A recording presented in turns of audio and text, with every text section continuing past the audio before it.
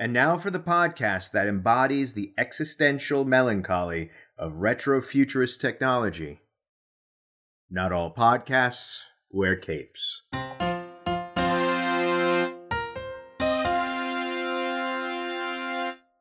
Not bad. That was a mouthful, T. Yeah. I hopefully I pulled that one off.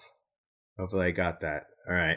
It's in there. It's in the can. We're good to go. All right, we're good to go. So let's go. So Day what's up? 1,337,000 of the quarantine. We're here. Definitely feels that way. It definitely feels that way. Burning Some into days are that, longer than others. data. Yeah. But hey, everybody, welcome back. Let's get right into the show. Yeah.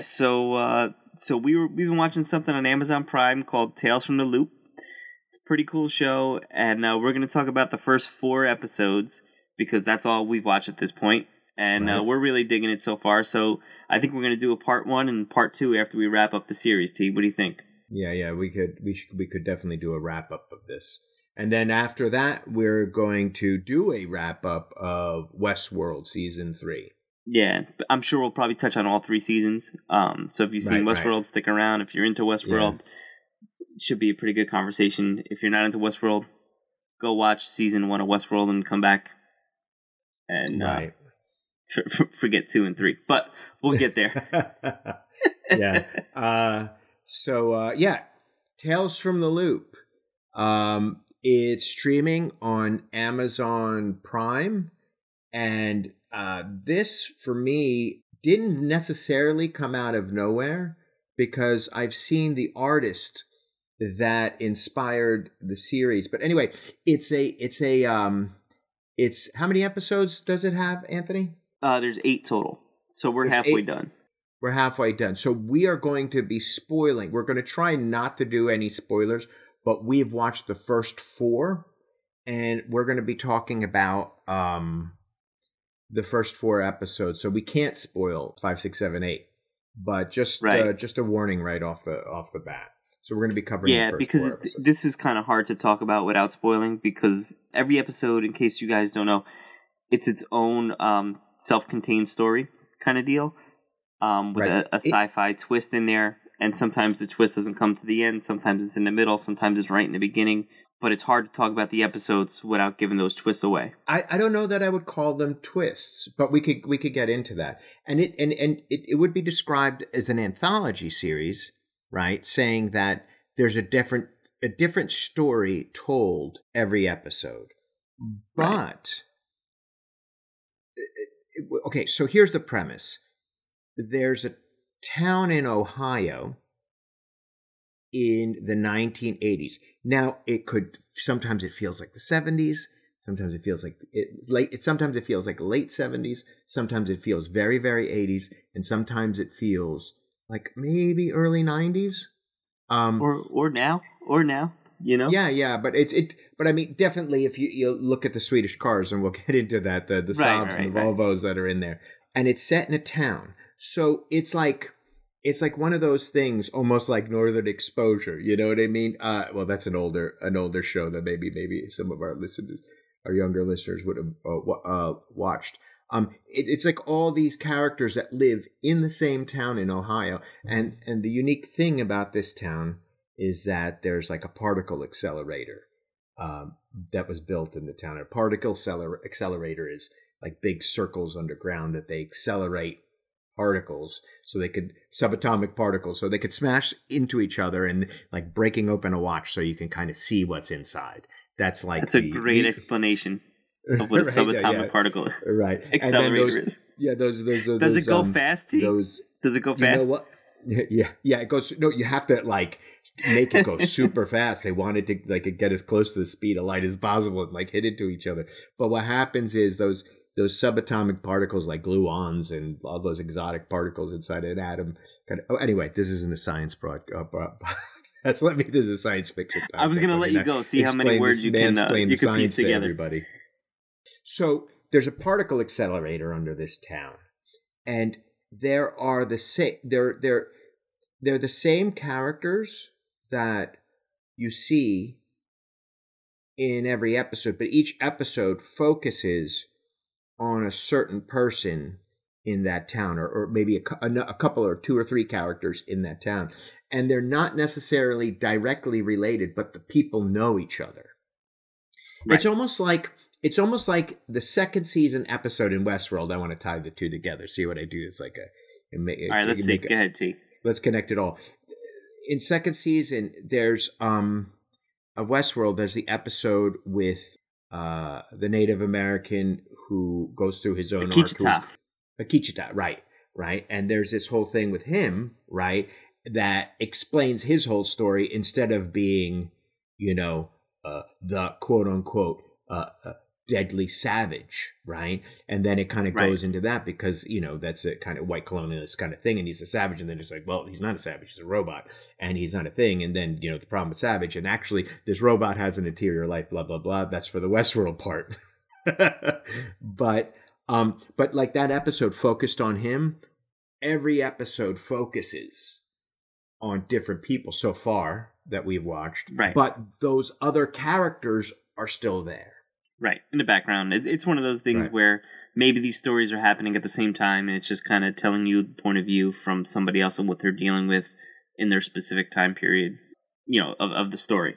So, what do you think, T? Are you definitely into the show, right? Right, and I, and I want to give a little bit of background for the viewers about how this show developed, and maybe we could put that in a quick nutshell. So it all comes out, and just because my mom is Finsvenska, and that means that she grew up in a Swedish-speaking part of Finland. It's a very small little enclave of people there. But my mom speaks Swedish, and I have my cousins live in Göteborg in Sweden. So I'm really excited about this because this whole series is based on artwork by an artist named Simon Stålenhag. And this artist does these great, look it up now. We'll put some links in the show notes about these beautiful paintings of this. It's really strange, stark, landscape paintings of. Well, are they paintings to you, or are they photos? They look like photos to me. That they're paintings. It's digital art, okay. Right? So it's digital art. I can't tell you his exact. Gotcha. His methodology, is he doing? I think what I saw from a video is he's doing it in Photoshop, and he has one of those fancy, the more higher end Wacom tablets, and he has photo references probably, but they're painted, digitally painted, and he was putting out books. So the first book that he put out was called Tales from the Loop, and you could buy it on Amazon, and it's just all these beautiful paintings of kids and robots and in these stark landscapes and all this other stuff. It's really good. And then the second one was Tales from the Flood, and then the third one, I forget what the third one was called, but it was something about electric. Here, I'll look at. You keep talking. I'll look it up. Yeah. So this artist inspired, because it his paintings blew up online or something. Everybody's looking at them, and then the artist they created a role-playing game based on it, and the role-playing game was based on this idea of, it's the kids on bikes genre of role-playing games. And if you don't know what you don't know what a role-playing game is, that's Dungeons and Dragons. Bunch of nerds around a table. Stranger Things too. Stranger, yeah. Everybody who's listening to this podcast has watched Stranger Things. So this is, Stranger Things is kids on bikes. E.T., kids on bikes. Goonies, kids on bikes. And kids on bikes is a genre that was in 80s movies, but it's now, because of our nostalgia for the 20th century, there's a lot of this coming back. And this is this kind of this role-playing game, Tales from the Loop, was based on his art. And then, of course, going through, it came out that it was so popular that it was turned into and that role-playing game is set on top of a particle accelerator, but instead of Ohio, it's in Sweden, in an island off of Sweden. All right, here, T, let me jump in real quick. So the three books are Tales from the Loop, Things from the Flood, and The Electric State. Those are the three books that he has. And yeah. And so after that, then, I mean, this guy's supposed to be like multi-talented, Simon Stallinghaug. But then but then it inspired the show. But there's a lot of talent in this working on this show. One of the executive producers is Matt Reeves. And you're looking at IMDb, Anthony. Who tell us some of the stuff that Matt Reeves has been working? Yeah. So Matt Reeves, obviously, the big thing that he's doing now is the Batman movie with Robert Pattinson, and his big movies now up until this point were the last two Planet of the Apes movies. Those were good. The Planet of the Apes movies were good. I liked the third Planet of the Apes movie. It was a Holocaust film, you know. Yeah. Essentially, yeah. I mean, those movies they were really good, really good. I mean, they were a lot deeper than just monkeys riding around fighting each other and things like that. Right. You know, there's the cast is great. Rebecca Hall, she's been in a lot of movies, and she always plays. She's never. I don't think she's ever had like this breakout role. I mean, she was in Iron Man 3, right? Oh, that's right. She was in Iron. She's been in a lot of stuff. I remember her from this film called The Awakening, where she's like chasing ghosts or something like that. She was in a couple of indie. She's did a lot of indie films and things like that. She was in a Woody Allen film. I'm not going to watch any more Woody Allen films, even though I had fond memories of them. But she's been in a lot of stuff. And one of the other big names that are in here is Jonathan Pryce. High Sparrow. The High Sparrow from Game of Thrones, yeah. Yeah, and he was the main villain in the Tomorrow Never Dies 007. What was his name? Remington Steele 007. Oh, Pierce Brosnan. You know what? I'm just going to say Remington Steele. But he played in that, but not my favorite Bond movie. But he's been in so much stuff. I mean, he's in a lot of art house films and things like that. But he's also played the president in G.I. Joe. Right. So he's getting he's been around. A lot of work. Let me just look. He's in Pirates of the Caribbean, Brothers Grimm, just a ton of stuff. This guy. He's not gonna go hungry. But there's and then there's the directors that have directed episodes. Jodie Foster directed an episode. Yeah, I don't think we've seen her episode yet. I think she directed the last one. She directs the last one. And what's his name? Who directed WALL-E, Finding Nemo? Is it Andrew Stanton? So he did he wrote on Toy Story. Let's see what he directed. Directing 12 credits. Better Call Saul. Oh, Stranger Things. I just said that before. 2 episodes of Stranger Things, Tales from the Loop, John Carter. WALL-E, Finding Nemo. John Carter is an underrated film. Not a great film. I like John Carter. It was underrated. It's good enough. WALL-E. I mean, he directed WALL-E. Yeah, WALL-E's really right good. there. You know what? WALL-E, a career maker. I mean, the first, half an hour of WALL-E could be an episode of Tales from the Loop. Right, yeah. Oh, yeah, and WALL-E has that kind of, that analog kind of, old technology kind of look to him, Right. But I think, and so there's all, we could talk about all the talent that's on this forever.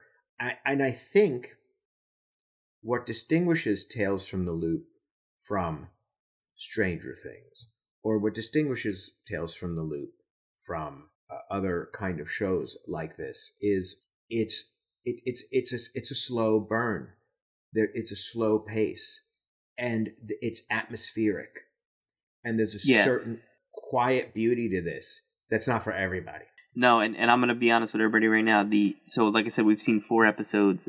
The first episode, I actually fell asleep while I was watching it. Two things. Number one, out of the 4 episodes that we watched, I thought that one was just okay.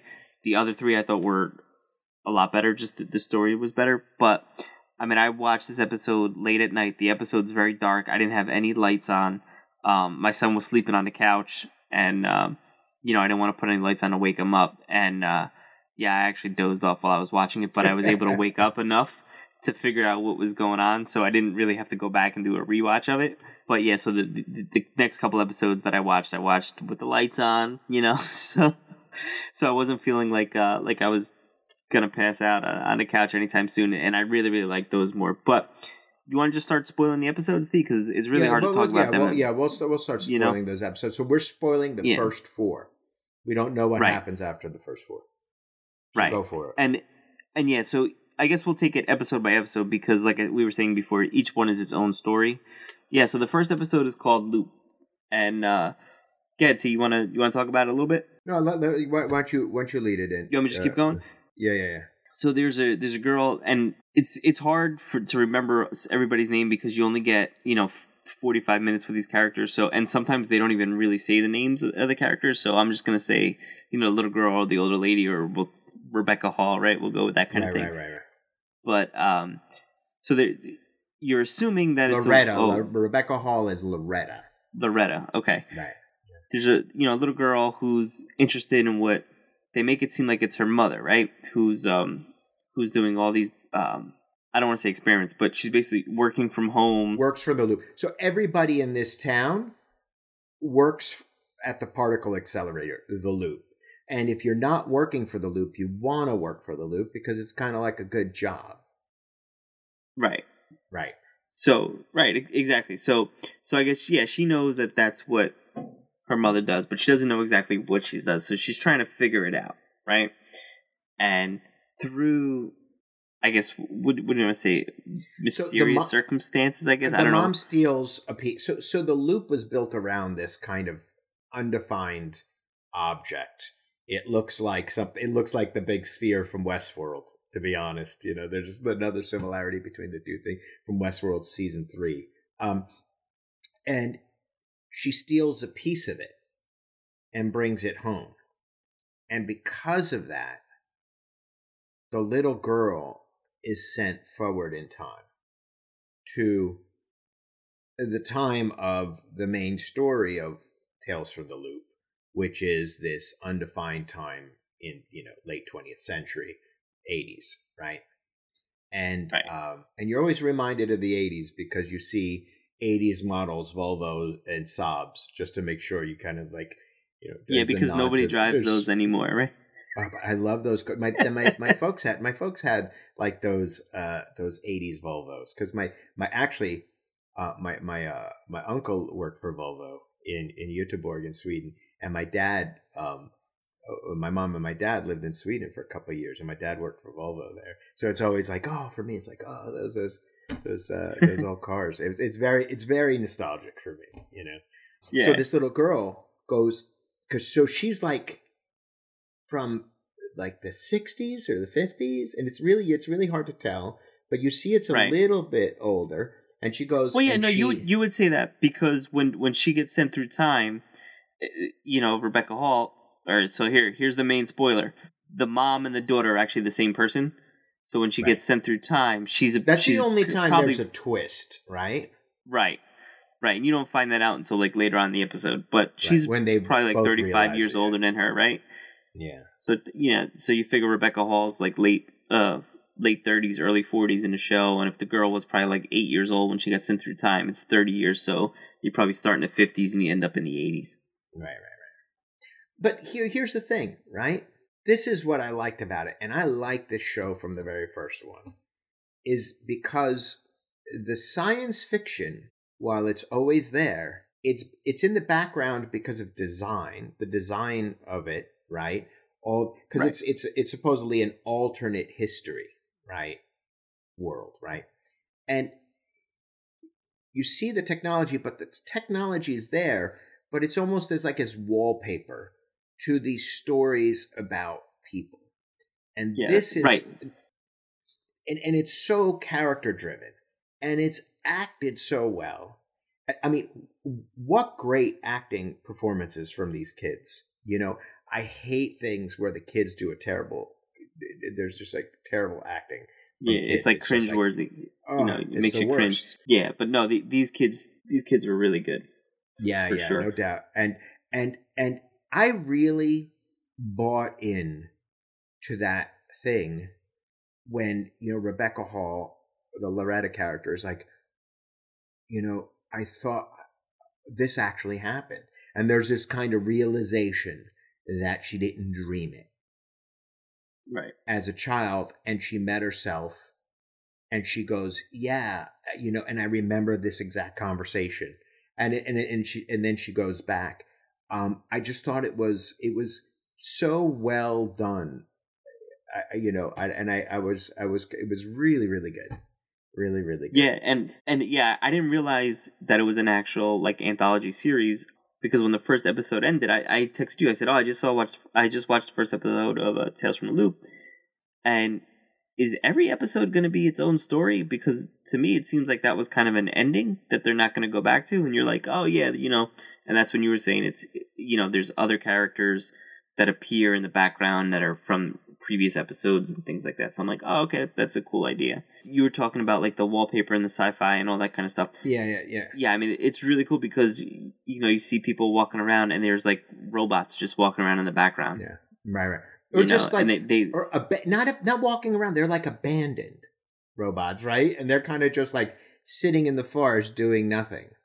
Right? Yeah, I mean, like they're like wild dogs, wild animals, kind of really, right? They're just like just peeking at you and things like that, and this abandoned technology and this technology that kind of like just it's there rusting, in the back, and it's always like every story is driven by these little pieces of old technology that people interact with, and then they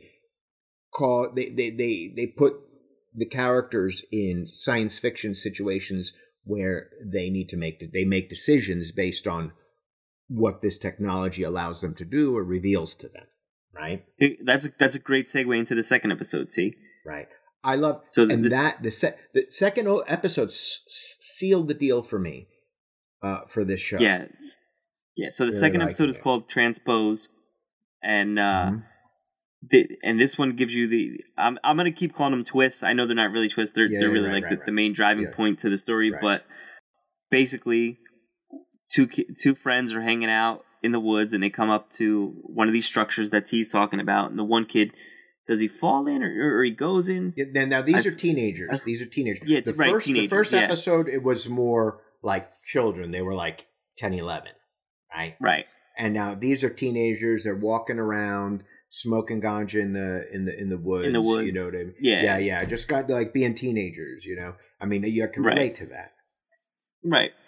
And so the one kid interacts with one of the structures, and he actually goes inside, and the other, his buddy's waiting for him outside, and he like just lays down, falls asleep kind of thing. When he wakes up, the other kid's coming out, and they switched bodies. And this one, I think, was my favorite episode so far of the four. Right. And what they do with that, right? They go, oh, we switched bodies. Oh, quick, we got to switch back, and then they switch back, and then they go, oh, let's try it again. It goes, let's spend like a day as each other. And what they had to do, and which they did leading up to that, is they looked into these kids and where they were in their lives and what their concerns were, and it goes forward in like what their love interests are and their anxieties, and then it goes into this thing where it's super spoiler alert. The one of the friends, and not the one you would think, says, no, I want to stay in this body as you, right, as you. It's the more nerdy guy. It's the he wants to stay.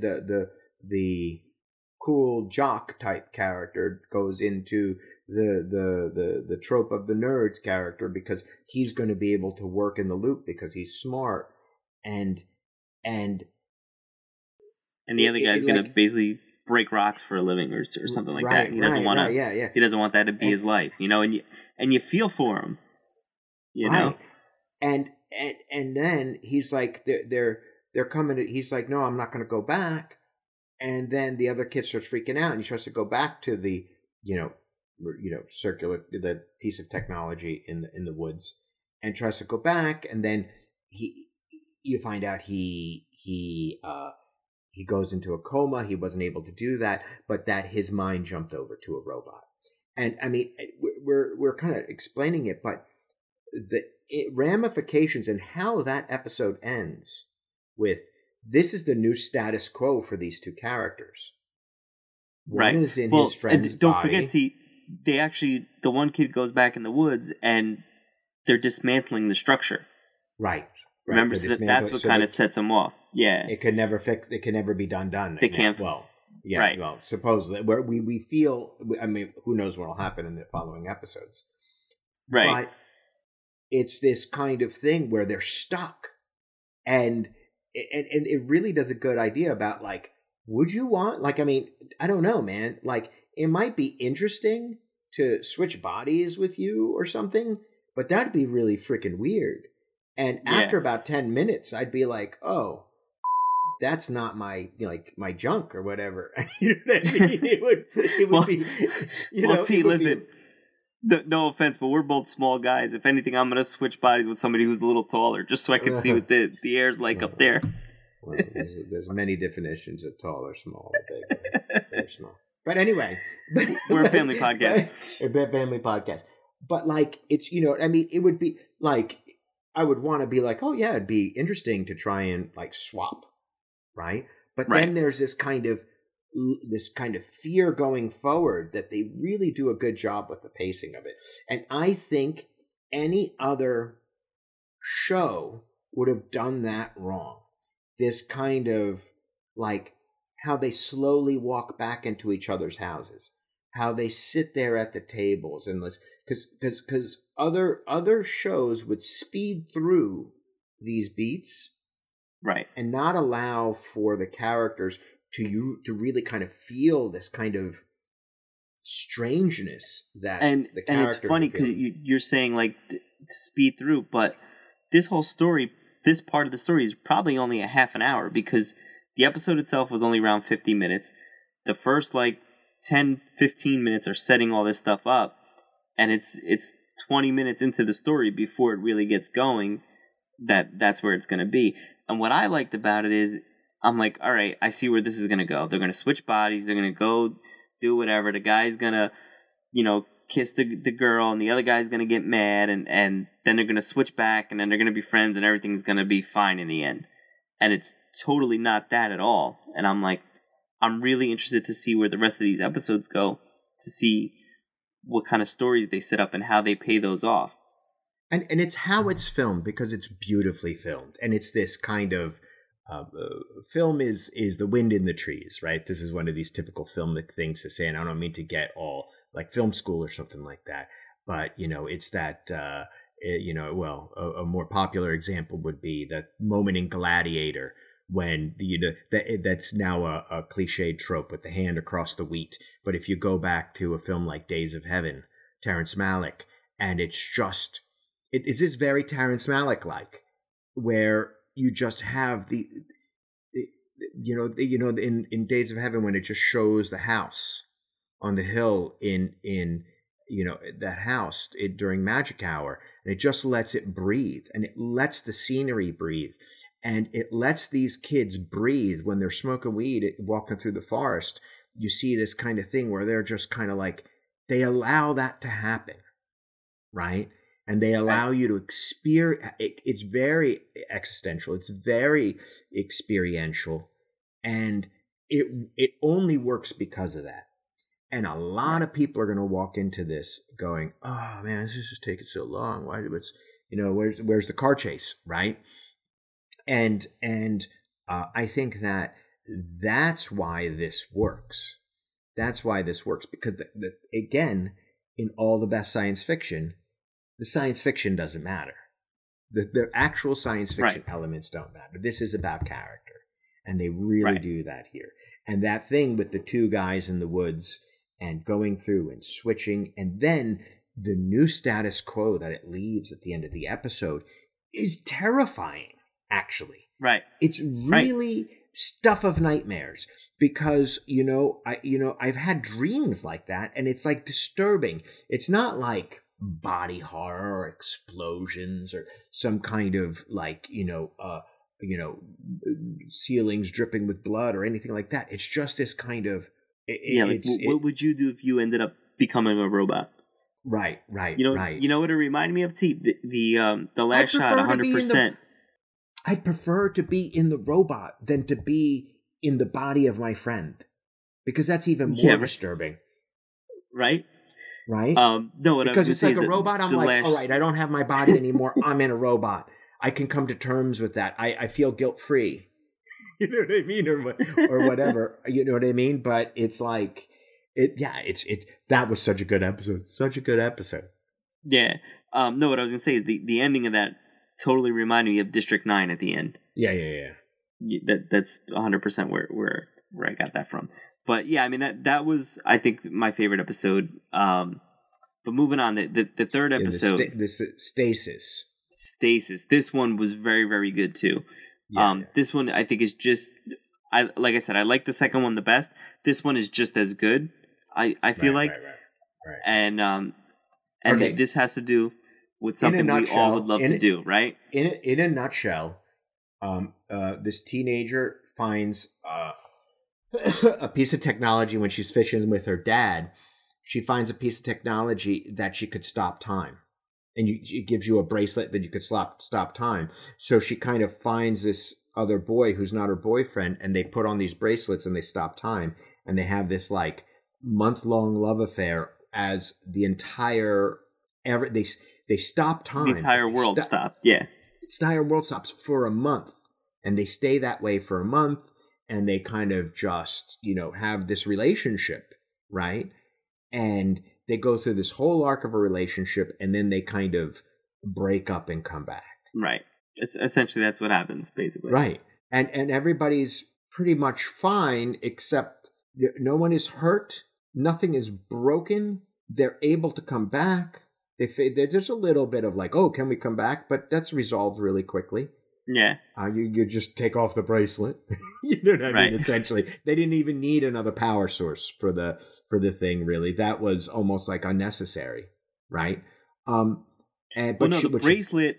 If you wear the bracelet, it allows you to interact with whoever else. Well, it allows you to do whatever with time stopped around you. Right. If you don't have the bracelet on, you're frozen. Right. So even because remember their power source. Their power source died, but they could just take off the bracelets. So they didn't need to get a new power source. But then they're stuck. No. He took off the bracelet. Yeah, and it stopped in midair? Right, because he was back in normal time. Oh, so you're saying that the entire universe came to a halt? Yes. Okay, I didn't read like that. Yeah, I read it because like remember, when she's talking to him towards the end of the episode, and he already took the bracelet off. She doesn't know that he took the bracelet off. And then when she comes around, she sees that the bracelet is in midair because he took it off his wrist and dropped it, and it stopped right between his hands. So only the person with the bracelet on. I didn't see it as that the machine stopped time.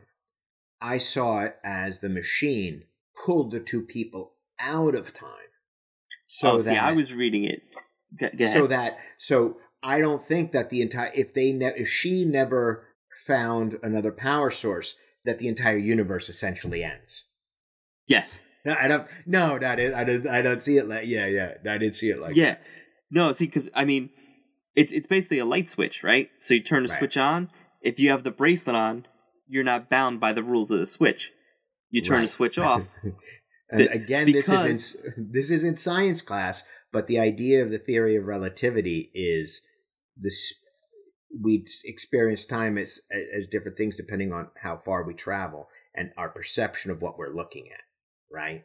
So it's this kind of thing that it's based on perception of time instead of actual time. Because if you travel the speed of light, you're essentially coming to a complete stop.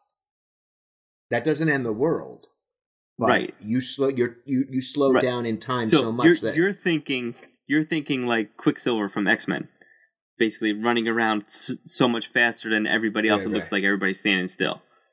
Right. I'm saying no, because when they were doing whatever they were, running around, people were literally stopped in their tracks. So cars were stopped. Remember, there's no sound. Right. Right. But what I'm saying is, if you look into like theory of relativity, the faster you travel, time starts to slow down. So if you actually manage to make it to the speed of light, time actually for you stops. Okay. But it's the relativity is up. But if now over a month's span, if everybody else is moving, even if they're moving, but I'm saying really, really slow compared to you, it's people are still moving. It's just you're stuck in that kind of thing. Well, we could go on with it. Yeah, I mean, and that's the beauty of it, right? That's the beauty. Right. That's the beauty of this kind of this situation. But no, I'm glad you read it a different way than me, because it made for a good conversation. Because I saw them. The rest of the world is fine. I just saw them as stuck, and if they were stuck together in that moment for the rest of their lives, that's great. That's horror, right? That you're stuck like that. It doesn't matter if you're with the person that you love the most. The people you're surrounded, you're stuck in that situation, and that you can never get out of that. That would be, again, psychological horror. Yeah, I mean, the kid literally chose to get away from her, right? Than stay in that situation, because he ended up getting upset with her. Yeah, and because in the end, it's all selfish. It was about. Right. It's about selfishness, right? And what she learns about her mother having the affair, right? And she's seeing about herself being selfish, and her mother, and what it means to where do you make decisions for yourself, or you make decisions for the people around you. It's this kind of, it's real questions about that science fiction reveals truths about our lives that are not science fiction, that are based in the real world and science fact, right? So, right. How do we, and the science fiction, the best science fiction always doesn't talk about the future or some alternate reality. Or time travel. It's talking about us now and the decisions we make. How do we make the decisions so we navigate the ordinary world in which we live, right? Right. Which is filled with wonder anyway, right? So I don't mean to get poetic or anything. But yeah, that one was great. That was beautiful. And then, and then she goes and she's there with this guy and all the kind of hijinks they pull, and when all time is stopped, and it's really kind of like reflects on, it's never played for a joke. But they're funny moments, right? And kind of like, yeah, that's a cool thing to do, right? But it's not like it takes itself. I like the show because it takes itself seriously, Yeah, but it's if anybody was put in these situations, like, what would you try and do? That's how, if you were that age, that's how it's relatable. You would fool around with the person that you're stop time with. You're probably going to go. I mean, they go and they rob, I guess, a bunch of dresses and things like that. And but they just get stuff they need or want, just so they can right. Put on It's not, rob is a bad word, but they're experiencing the moment that they're in. They're going to put it back. Right. Right. But it was. But then one of the things I was thinking of, and I get into these kind of like, really thinking about it. So they're riding a scooter. They have this beautiful scooter ride, and it's gorgeous, and it's one of those days of heaven moments. But they would an internal combustion engine work? Because if everything stopped, and I guess if you push things, but that's cause and effect, right? So if if what happens if I have a pencil and I go to drop it, once I let it go, does it just hang in air? Right. So if that happens, how could you even turn on an engine? Right. And then. Yeah. I mean, I guess same thing with like a watch, right? Does the clock stop on a watch that you're wearing? Right. So Right. You know. So it's kind of like this. It's it's not science, it's magic, right? So so there's this kind of weirdness to all that because they go to this lake house and they start staying in this lake house. Would the toilets work? I think now you're going too deep into the woods. No, I know. But this is the kind of things I think about. Like, if you needed tap water, do you have to go and do, like, if you'd switch the thing, would the water actually come out if time is stopped? Right? I don't know. Would the toilet flush? Good thing too, you won't have to worry about this, right? Right. Exactly. Unless someone invents a time stop machine. Right. Which, let me know. I'd like to check it out. For sure. We'll guinea pig it. Yeah. And then all right. So then the fourth episode, Ecosphere. So did you like this one, T? Yes. And you know what? You didn't even need science fiction in it. Nope. You didn't even science, but the science fiction moment, and it was only one, was beautiful. Where they go to the thing, really interesting, and how they play it. And he goes, "Oh, you can see an echo of the thing," and the little boy does it, and you hear it going, and you hear. Okay, so the science fiction thing is you go to this rusty old sphere, another rusty old sphere, and you go hello in there, and then it echoes right. Like every decade or whatever time frame, and you could hear the little boy calls into it, and he hears his voice mature all the way to being an old man, and it echoes for a while. Right, echoes a bunch of times, and he's there with his grandfather. Right, and his grandfather's explaining to him the more echoes you hear, the longer you'll live. Right, the longer you'll live. Yeah. And she's like, "Oh wow!" And it was really kind of goes, "Grandpa, you go into it." And this is one of and what you love is you already know the grandfather's dying. You know this, right? Because even if they didn't tell you, they're showing you in the story that he's, he's sick, right? And he goes to do it anyway, and you're like, oh my gosh, there's not going to be an echo. There's not going to be an echo, yeah. You already knew there's not going to be an echo. You knew it. He does it anyway, and then there's no echo. That's the beauty of this show, because it's not a surprise. It puts you in this situation of his mind. He knew that there wasn't going to be an echo. The audience and the viewer knew it wasn't going to be an echo. And that's that beautiful kind of moment of mortality, right? Yeah. Yeah, it was really well this done. Character is played by Jonathan Pryce, right? And he introduces the show in the very first episode, right? He's going, you're going to hear all kinds of tales. The narrator, right? Right. He's the narrator. And they kill the narrator, episode 4. Episode. Yeah, fourth episode. And Jonathan Pryce is Russ. Yeah, he plays Russ. Yep. And he's with his... what's the character's name?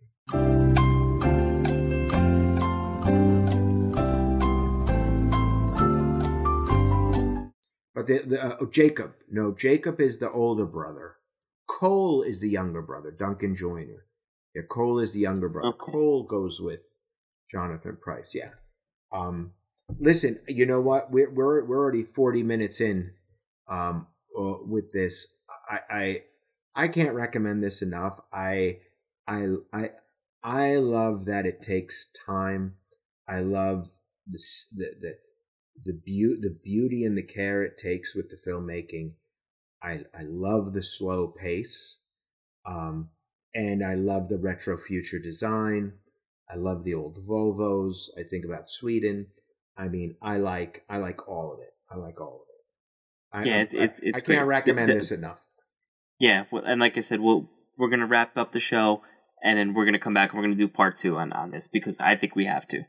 Yeah, I'm trying to stay away from spoilers online. It goes because I was like, all right, let me look up a Tales from the Loop thing, and I kind of look it up, and it says the ending explained, and I'm like, no. Yeah, I don't want to read that. I'm gonna try. Yeah, I don't want to read that. And again, diverse cast.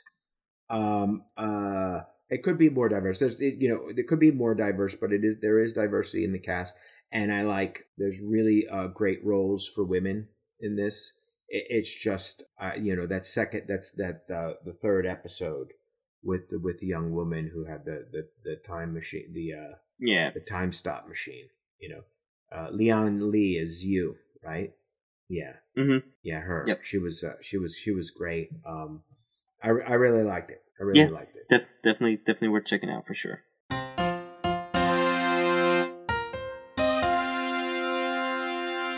All right, T. So we're gonna do a. So we're gonna try something new. We're gonna limit ourselves to 15 minutes on Westworld. So I think we should go fair game on seasons 1 and 2, and obviously the big discussion is going to be season 3. But if there's anything that we want to talk about in terms of season 1 and 2, we could bring that up. Wherever we're at in 15 minutes, that's where the conversation ends. I'm going to start the timer right now, and we're going to hear it go off. Ready? 3, 2, 1, go. Westworld, go. 3.0 should put like a sound from what was that show with that had 24? Oh, like, 24, the countdown clock. Well, talk. All right, you wasted 15 seconds. There you go. I wasted 15 seconds. So, all right, you go first. I'm a steamroller. What do you think? Okay, so Westworld Season 1, I loved Westworld Season 1. To me, this was one of the most creative shows to be on TV. It was thought-provoking. There was mysteries every week. You're like, what is going on? It was like Lost on steroids in terms of mysteries and what they were going to be doing. Right. And to me, the first season is fantastic television. Season 2 lost its way. It rewarded you for paying attention. And I'm going to say this 1,000 times about shows, but I like things that reward you for paying attention. And first season Westworld rewarded you for paying attention. And it was surprising to me, and that we're dealing with, it was super well-constructed season about they're doing different timelines, and we didn't realize it, and that the black hat guy was the white hat guy. And it was like that all along. It made so much sense that all the components fit together perfectly, like one of those wood little puzzles you had to put together. Yep. Right. Great way to put it. Season 2 lost its way. We'll say that. I didn't know what was going on, really. What happened season 2? They went from point A to point B. They dropped by Samurai World. What? Yeah, I mean, I remember when I mean, this is like, 3 years old at this point, season 2? I feel like it's been forever.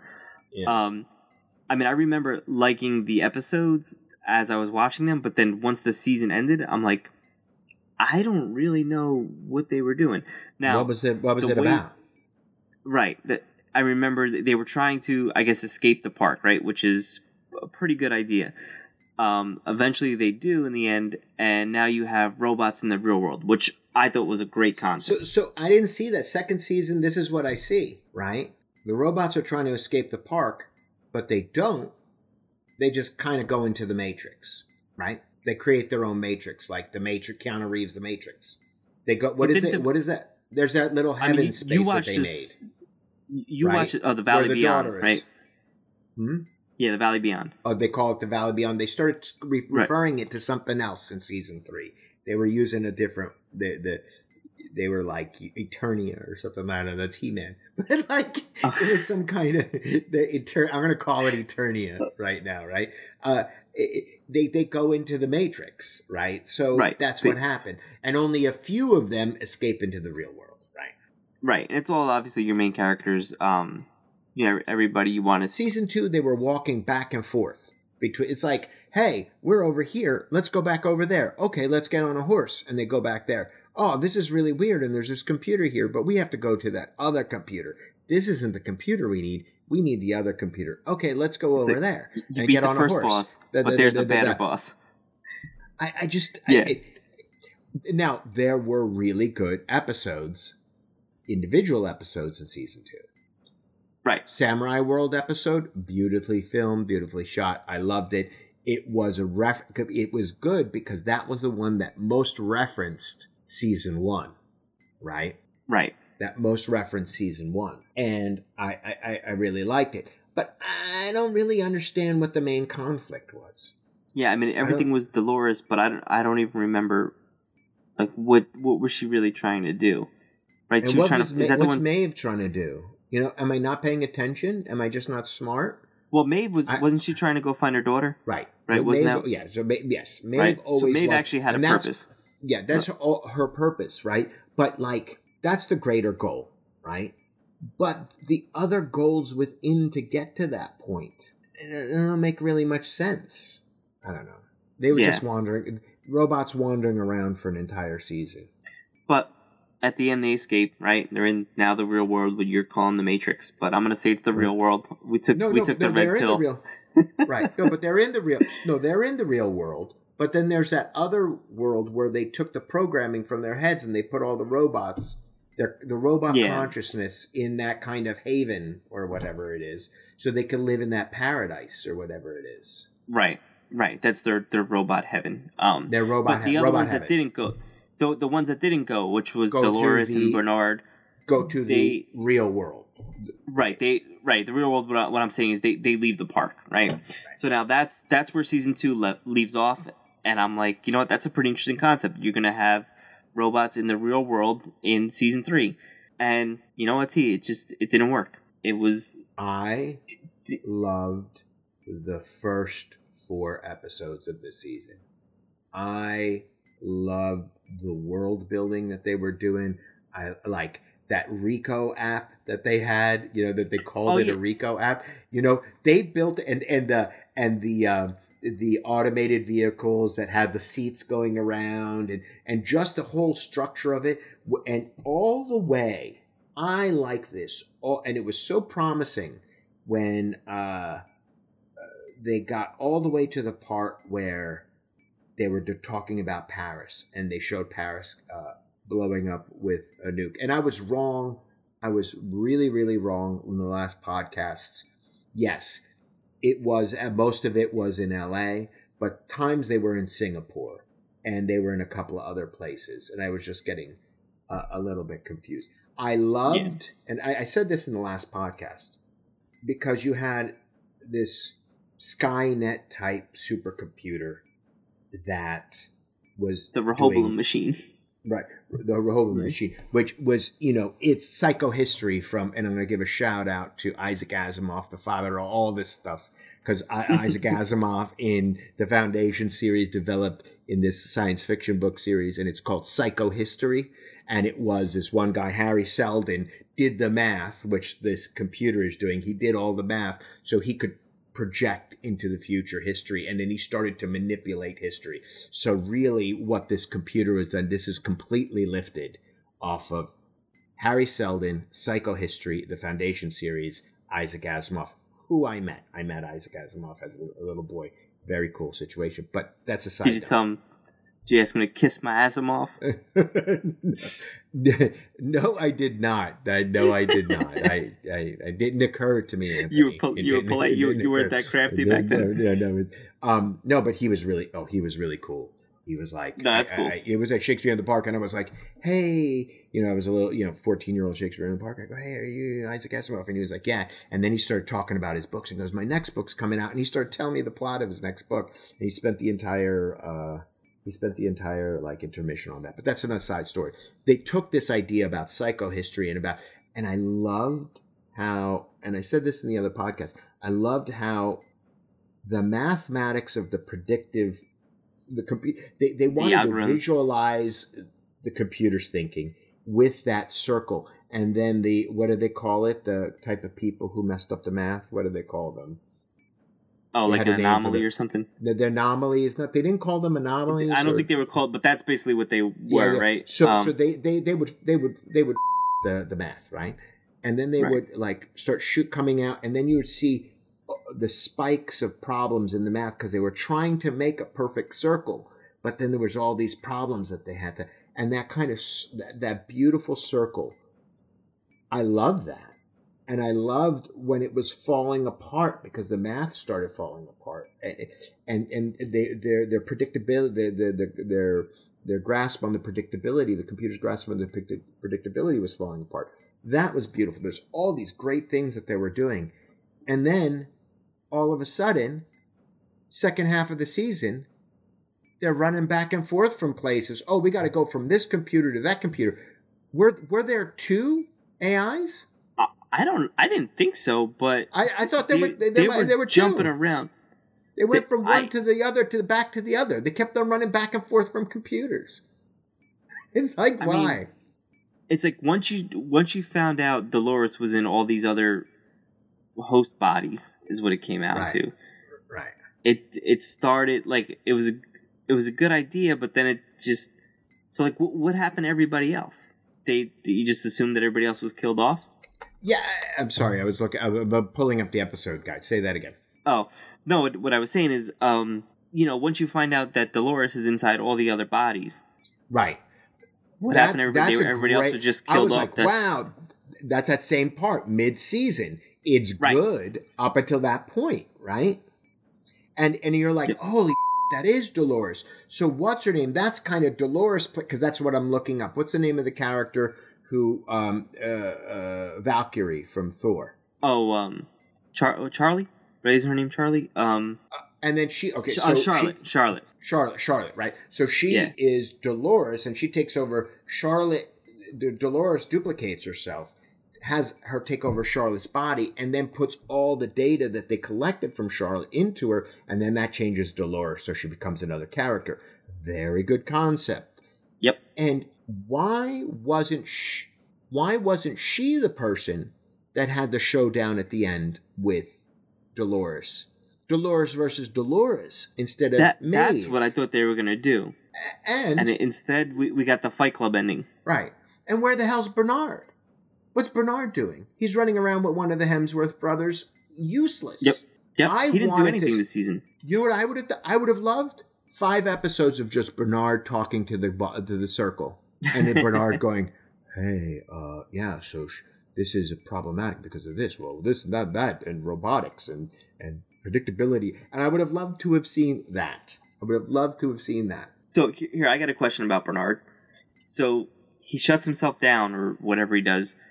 And when he wakes up, he's all covered in dust because the bomb went off. 100 years in the future. 100 years in the future. That was my question. Where do you think he is? 100 years in the future. It's the apocalypse happened. It's going to be like Mad Max. That's what's going to happen. But more nukes have gone off. It's going to be more robots. I don't know. I don't know where they're going with it, but it's not. The world is going to look nothing like what it was, right? Yeah, I didn't think about it as being that far in the future until when we said we were going to cover Westworld, and I started thinking about the show again. Right. Because when I first saw it, I'm like, is this like 10 minutes later kind of thing? That was another thing that was like really confusing, like when things were taking place. Like even the stuff with the Man in Black. What's his name? William. Right. Like was some of that taking place in his mind, or did when he was held hostage? Were they simulating that in some kind of machine? Listen, or whatever? I like Aaron Paul, and I think he was good in this.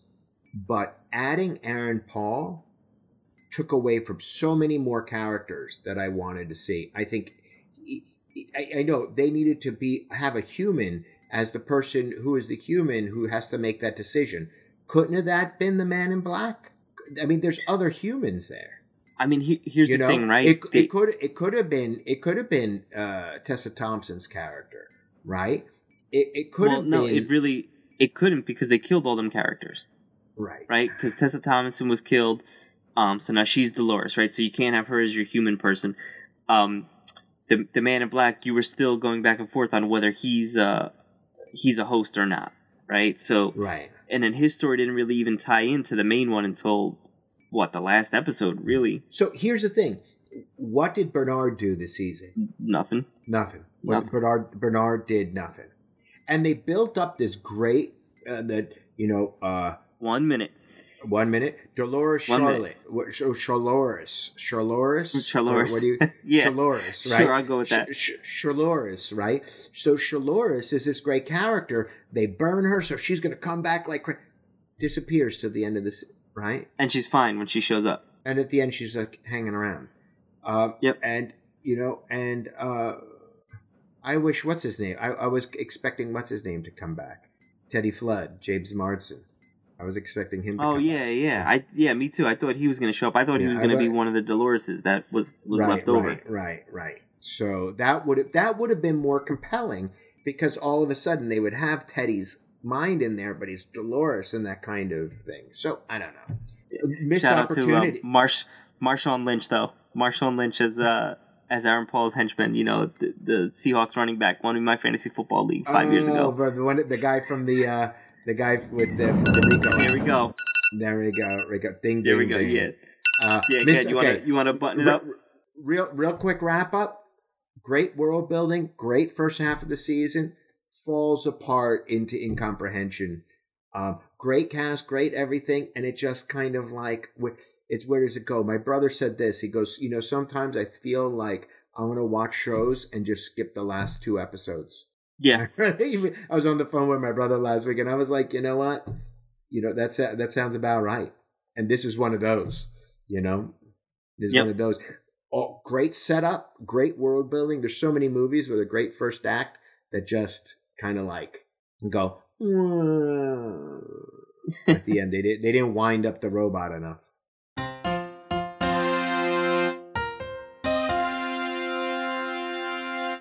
Follow us on Twitter and Instagram at NotAllPods. Visit us on our website at notallpodcastwearcapes.com and send us an email, notallpods@gmail.com. Also subscribe and listen to us on iTunes, Spotify, Stitcher, and Google Play. Not All Podcasts Wear Capes is a Thaumaturge Wonderworks production. This issue was edited by Andre 3.0 Marks.